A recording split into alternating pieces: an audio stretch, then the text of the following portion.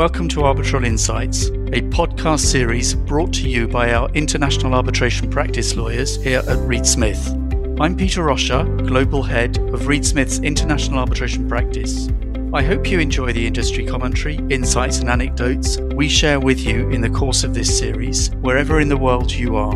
If you have any questions about any of the topics discussed, please do contact our speakers. And with that, let's get started.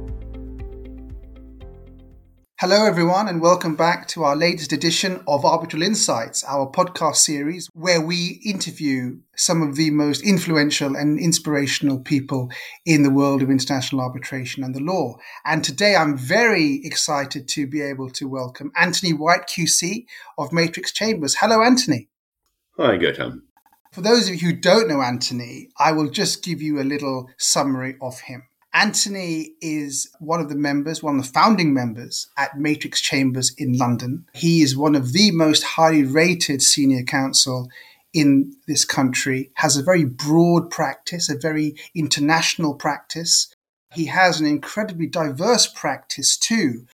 One of his big specialisms is international arbitration, which we'll talk about in the course of this podcast, but he's also very eminent and very highly rated in a number of other fields, which include commercial law, employment law, and very importantly, media and information law, where he's been involved in a number of very, very interesting cases, which we may well come to, Anthony, in the course of this podcast, involving some very well-known public figures. But it's really great to have you here with us today, Anthony, and I'm looking forward to this discussion with you. I've known you for many, many years. I've had the benefit of working with you for many, many years too on several cases, but I've never had a chance to pin you down in a podcast. So I'm looking forward to this discussion. So, Anthony, let's start at the very beginning. Why did you choose to become a lawyer? That's back in the mists of time. I was the first in my family to go to university. And I wasn't initially going to be a lawyer at all. I did sciences at A-level and I was determined to try and get into Cambridge, largely because I was told at school that I probably wouldn't be able to. I mean, that made me rather determined. I love it. So on a second application, having been rebuffed the first time, I got a place to read natural sciences. But that was in the heady days of the late 70s, and the punk rock movement, which I was very interested in, was in its infancy. And I thought I wanted to spend my time at university, concerts and parties, and I thought natural sciences looked rather hard work. You had to go to the lab every morning. And although I was interested in sciences, I thought that looked a bit demanding. So I cast around for what I could do instead. And one of the options with my A-levels was law. And I also thought, and slightly more nobly, that it might be a better broad social education than natural sciences. And that proved to be absolutely right. So I made one of the best decisions I've ever made, which was to jump from natural sciences into law, which I found stimulating from the outset and also gave me the free time that I wanted as a student. Well, I look forward to probing you on that free time a little later in this podcast and asking you about your punk rock music taste, which I did know about, but I'm going to ask you a little bit more about that, I promise you. So, having made the jump from natural sciences to the law, I guess the next thing is, when did you decide that you wanted to be a barrister? Fairly early on. I think I was certainly my father would have said that I was a very argumentative teenager, and I thought the cut and thrust of debate in court would suit me. And I also thought it would be slightly more enjoyable to be self-employed. In those days, I hadn't heard of the figure known as the barrister's clerk when I began at the bar, and I thought that as a barrister, you were in charge of your time. Not quite so in those days. Those reasons made me drift more towards the bar than the solicitor's side. And, Anthony, I don't want to embarrass you, but, you've had an incredibly stellar career and you're at the top of your game. And I know you inspire and you set the bar for so many people. But take us back to when you were a young lawyer and you were developing. Who were some of the lawyers, colleagues, other barristers who really inspired you and who acted as mentors to you and were able to shape at least in part what you now stand for? Well, I've been unbelievably fortunate, Gautam. I've had the encouragement and nurturing of some fantastically capable and inspiring lawyers. My tutor at Clare College in Cambridge, Elizabeth Freeman, was a friend of a man who sadly died recently, a judge and the mayor in City of London's County Court till he retired, called Bill Birtles. And he was a practitioner at Cloisters in the well-known and left-leaning chambers. Liz introduced me to Bill Birtles, who kindly took me on as a pupil. There was no transparency in those days. You were just put in touch with people who might give you a pupillage. And he was both politically sympathetic. He was a councillor at Camden at the time and very interested in the intersecting law and politics. Had a great practice in all sorts of interesting left-leaning areas. And he really nurtured my interest at the bar and was extremely kind to me. Took me to the Sizewell inquiry where he was acting for the GLC. But he was also a bon viveur and made life generally as a pupil very pleasant. And so that was stimulating. But perhaps critically, he introduced me to the man who did become a real mentor to me, who's Stephen Sedley, who was then a junior tenant at Cloisters with probably the strongest public law practice at the bar.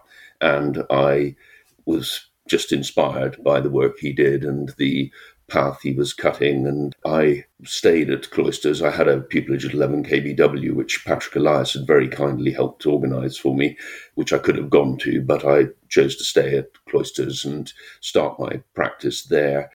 He remained an inspiration till he went on the bench and remains a good friend.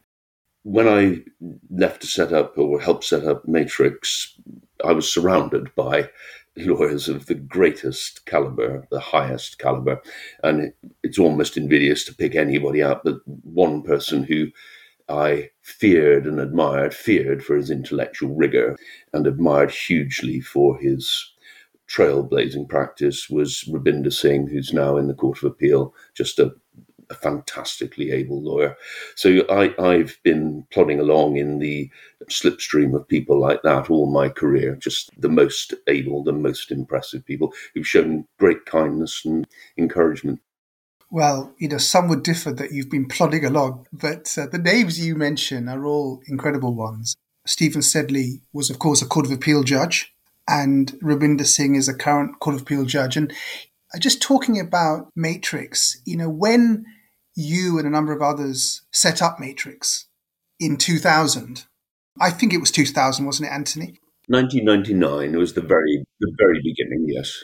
Yeah. Just tell us a little bit about what were the founding principles of Matrix? Why did that group of people at that time choose to set up Matrix? And what was the culture that they particularly wanted to imbibe at Matrix? Well, the early discussions, and I wasn't party to the very earliest discussions, although I came in fairly soon after they had begun.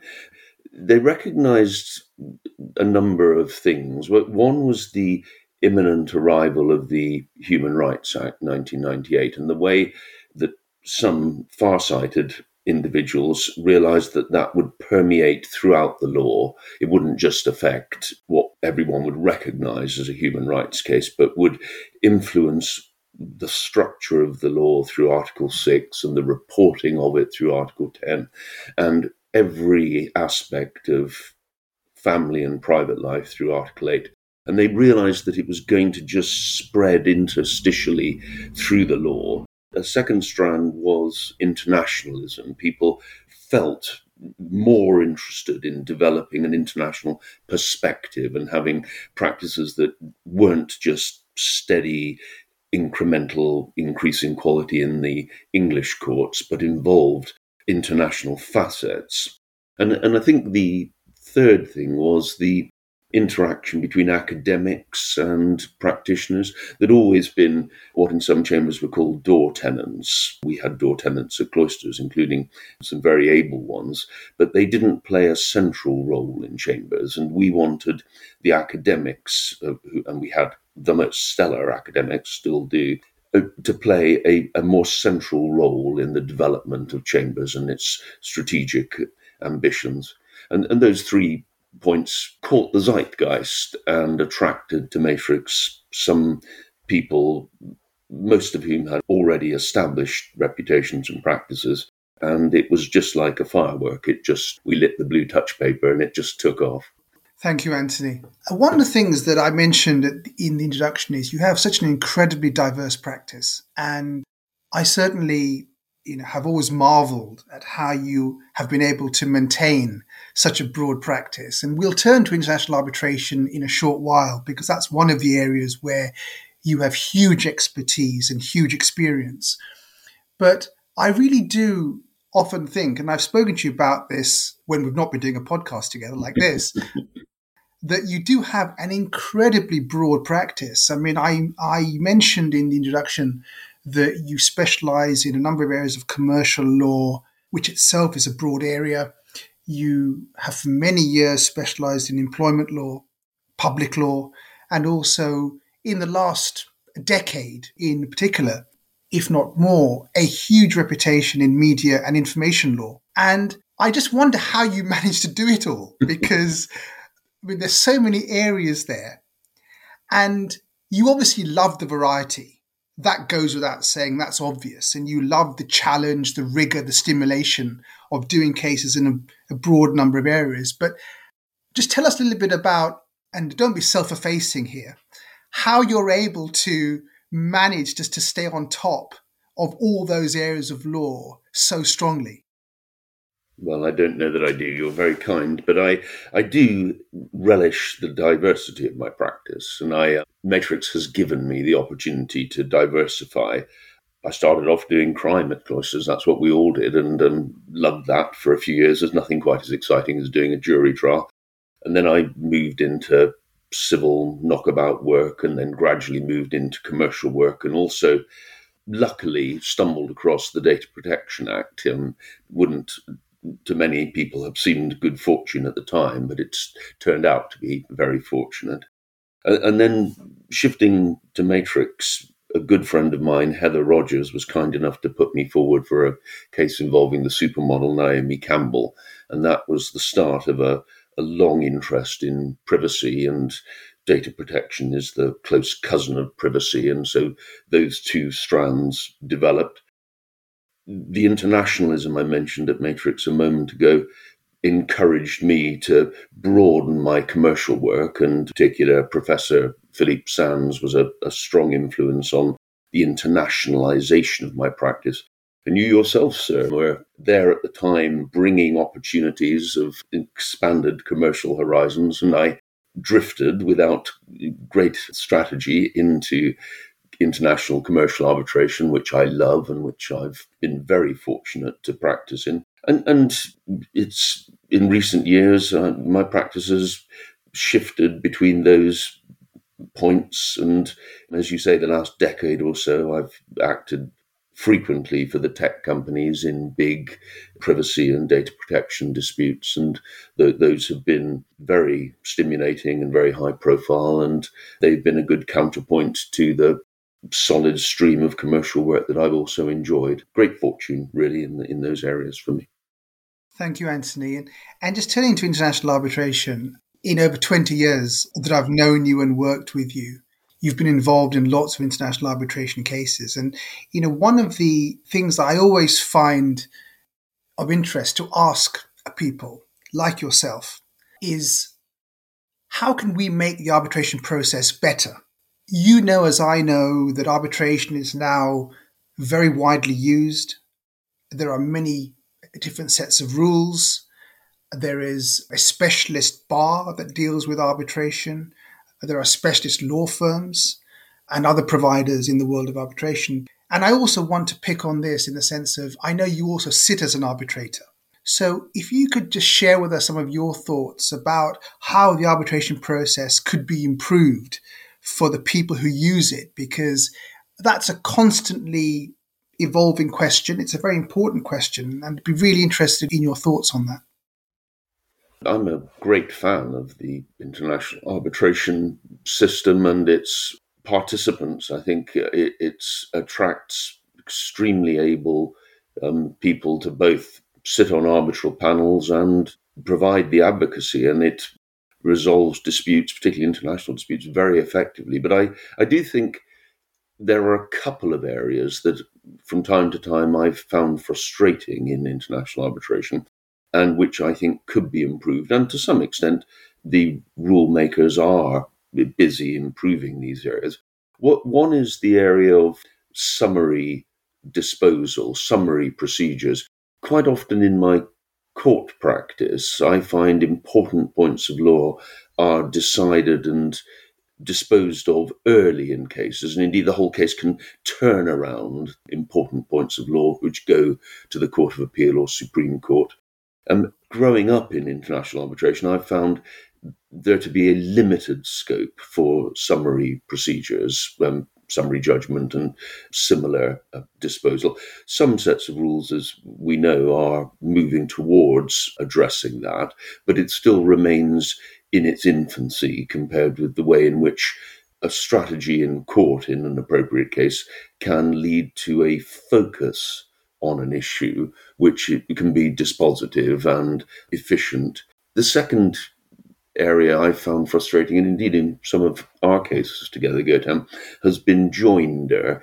Arbitration sometimes seems to me to be slightly blinkered in that it's difficult to bring before a single tribunal all of the related facets of a dispute, and you sometimes get separate arbitrations with overlapping facts before separate tribunals, which I think can be conducive to a risk of different outcomes and inconsistent results. Those are the two things that I think thought could be given to. And Anthony, what's your sense about how the disclosure process works in arbitration? I think you and I know how the court process works when we talk about disclosure of documents. But in arbitration, because arbitration often is building a bridge between common law and civil law traditions, the disclosure process can be a little bit cumbersome, it can be a bit heavy, and not always as clear-cut as it would be in litigation. Now, a big part of that is down to how arbitration has evolved. It's not a national system in that sense. But, any thoughts on that, any experiences on that as to how the disclosure process works in arbitration? You're right to bring that up. I have, from time to time, been a bit frustrated by the inconsistencies in the rigor of disclosure in international arbitration. One of the reasons why England is such a centre for commercial dispute resolution in the courts is the rigor of its disclosure rules and the experience of international litigants that disclosure in English court proceedings is fair and rigorous and exacting. Not everyone enjoys that, but it's conducive to a just outcome. In arbitration, disclosure often seems to me to depend upon the energy and commitment of the arbitrators at an early stage when they aren't always as focused on the case which isn't imminently about to move to trial as they might be. And I think too often the disclosure is slightly haphazard. The rigor depends upon the parties' formulation of the issues, the arbitrator's intervention to prune them and focus them. When it's good, it's very good, but I think it can be patchy. Thank you, Anthony. And just one last thing before we move on to a slightly different topic. I mentioned a little earlier that you also sit as an arbitrator. Now, you're a very seasoned advocate.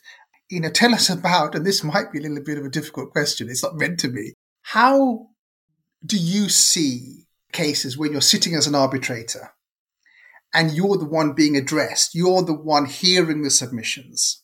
How has your experience of sitting as an arbitrator been at least partly affected by your long-standing experience as an advocate? And are there things that you particularly like when someone's making submissions to you?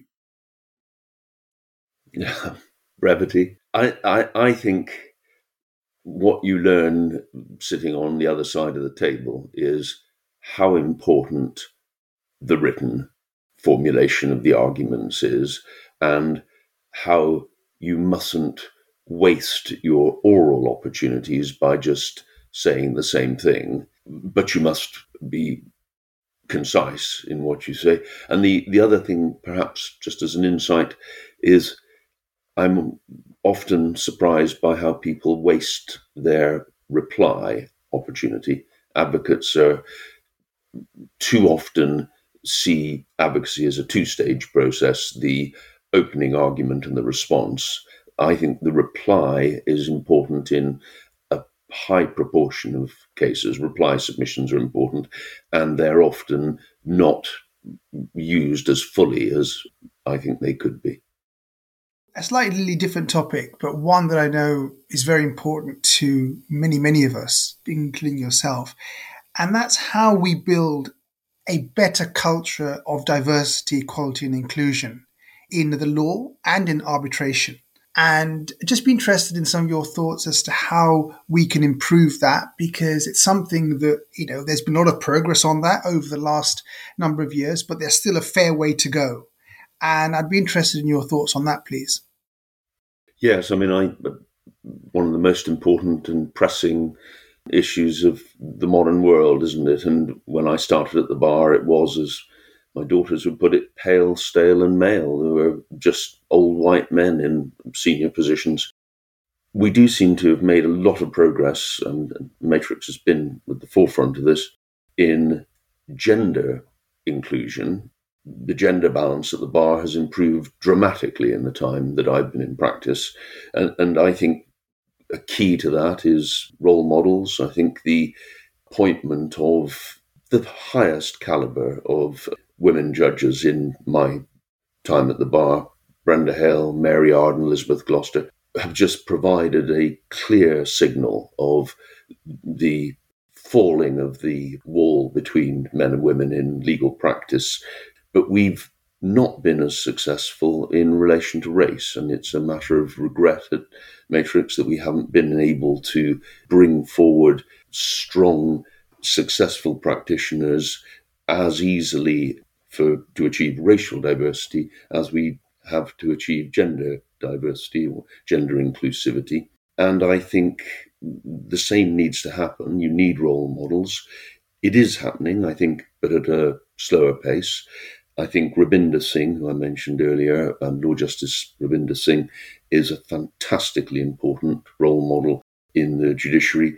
Pushpinder Saini, a first instance judge of, again, the highest caliber, is another good role model. But progress has been slower, and we need to be conscious of that. We need to think all the time about inclusivity in teams so that people get opportunities to participate in important cases, both in arbitration and in the court system. Yeah, and it's interesting that these role models, as you say, are very important, and it's wonderful that we've got Lord Justice Rabinder Singh, we've got Mr. Justice Saini, we've got Mr. Justice Chowdhury, also on the High Court bench. But one of the things we're lacking are female judges from an ethnic background, and hopefully something will happen positively in that respect before too long. But thank you for sharing those thoughts, Anthony. So just in terms of I always, in these podcasts, apart from focusing on some of the more sort of serious, cerebral, professional issues that we grapple with, I also like exploring some of the more light-hearted areas with our podcast guests. And you're no exception, Anthony. I mean, indeed, I'd like to think that given how long I've been privileged to know and work with you, I've asked you a few questions over the years, but I probably haven't asked you some of the ones I'm going to ask you now. So tell us this. You've got an incredibly rich and a diverse practice. You've got a very international practice. Have there been any particularly memorable jurisdictions outside of England where you've attended hearings or attended meetings, and why? Well, I have been very fortunate in practicing outside England from time to time, particularly in Silk. very happy times in Gibraltar, where have been admitted for cases from time to time with valued colleagues, enjoying not only the court hearings there, but also the restaurants and the beaches accessible from that part of the world. I've had the great pleasure of being in Trinidad during Carnival, which, as a work trip goes, is about as good as it gets. And you and I, sir, have had the great pleasure of doing the first sub-Saharan ICC arbitration, which gave us a fortnight in Dar, followed by a rare trip up Mount Kilimanjaro, and doesn't get any better than that, does it? No, I've had great pleasure from the roving practice I've enjoyed in silk. I said I'd revisit this, and I'm going to revisit it. You mentioned punk rock music in your opening comment. So, do you still love punk rock music, and or what other areas and bands and singers and other sorts of music do you enjoy? Well, I'm not going to answer that question. I'm going to answer a different one. I'm going to bring together. Well, that's your prerogative, Anthony. Bring together my interest in the music of that era with a case I enjoyed doing in practice. So you may know that I acted for Associated Newspapers when they were sued by Paul Weller on behalf of his children. Mm-hmm. And Paul Weller was an absolute favourite of mine in the late 70s and early 80s. And after I'd finished cross-examining him and we happened to be leaving court at the same moment, I did say to him in the vestibule that his music had mattered a huge amount to me as a young man. And even though I'd just been cross-examining him, that I still was a great admirer of his. And that brought together rather nicely two strands of my life. So. Well, I've got to tell you, as you know, I've got a very eclectic music taste and I still love to do a bit of DJing and everything. But Paul Weller, and if you look back to the Jam, the Style Council, and even his solo work, an incredibly prolific songwriter, producer, and singer. And I mean, it's hard to pick a Paul Weller song that isn't a good one. But I can tell you, and I sort of hark back, and I'm meant to be asking you the questions, but I can't resist this. I remember as a young teenager, a town called Malice coming on the radio.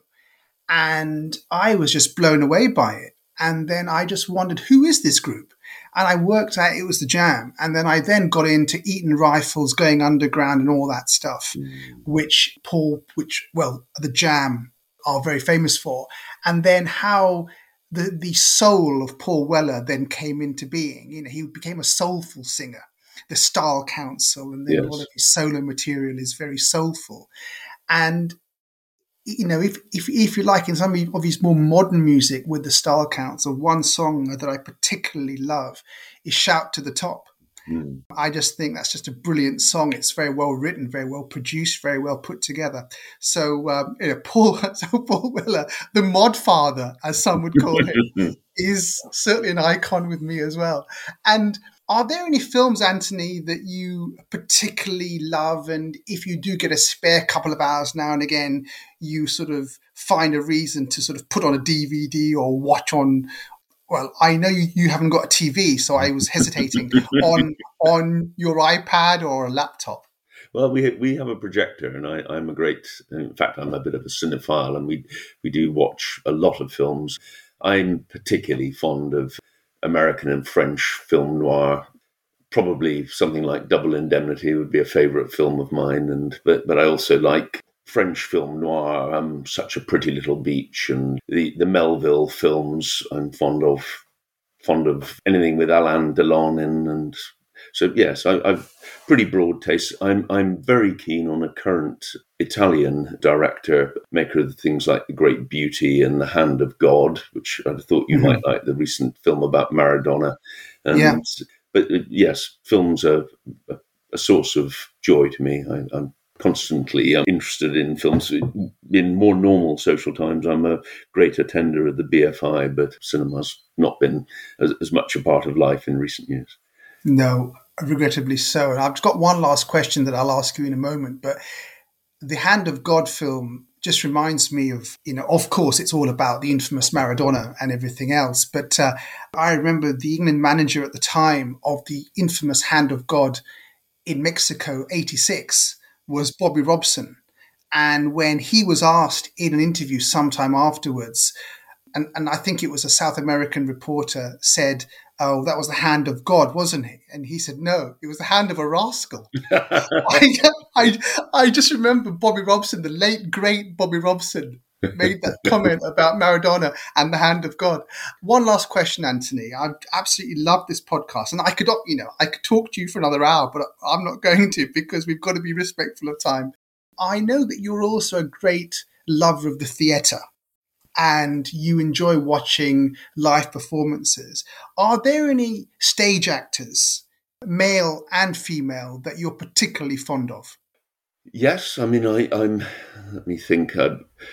People I've seen recently who I've been struck again by how good they are. Ralph Fiennes was a male actor. Zoe Wanamaker. Saw Zoe Wanamaker in something last year. I thought she was absolutely excellent. Yes, I mean, I'm always delighted to go to the theatre, and I like the intimacy of the stage. And again, look forward to that getting back more to normal.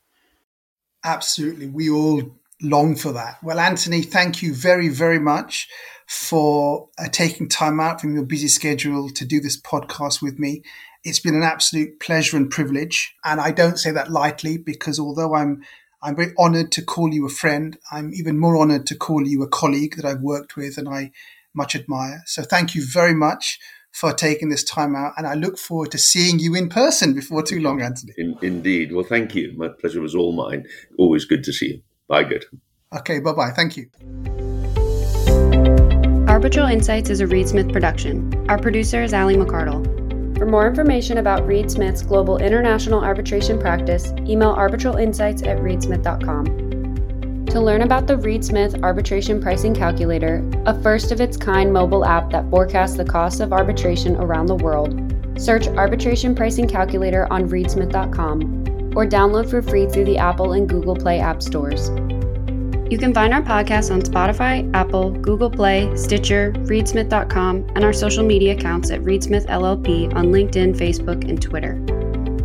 This podcast is provided for educational purposes. It does not constitute legal advice and is not intended to establish an attorney-client relationship, nor is it intended to suggest or establish standards of care applicable to particular lawyers in any given situation. Prior results do not guarantee a similar outcome. Any views, opinions, or comments made by any external guest speaker are not to be attributed to Reed Smith LLP or its individual lawyers. All rights reserved.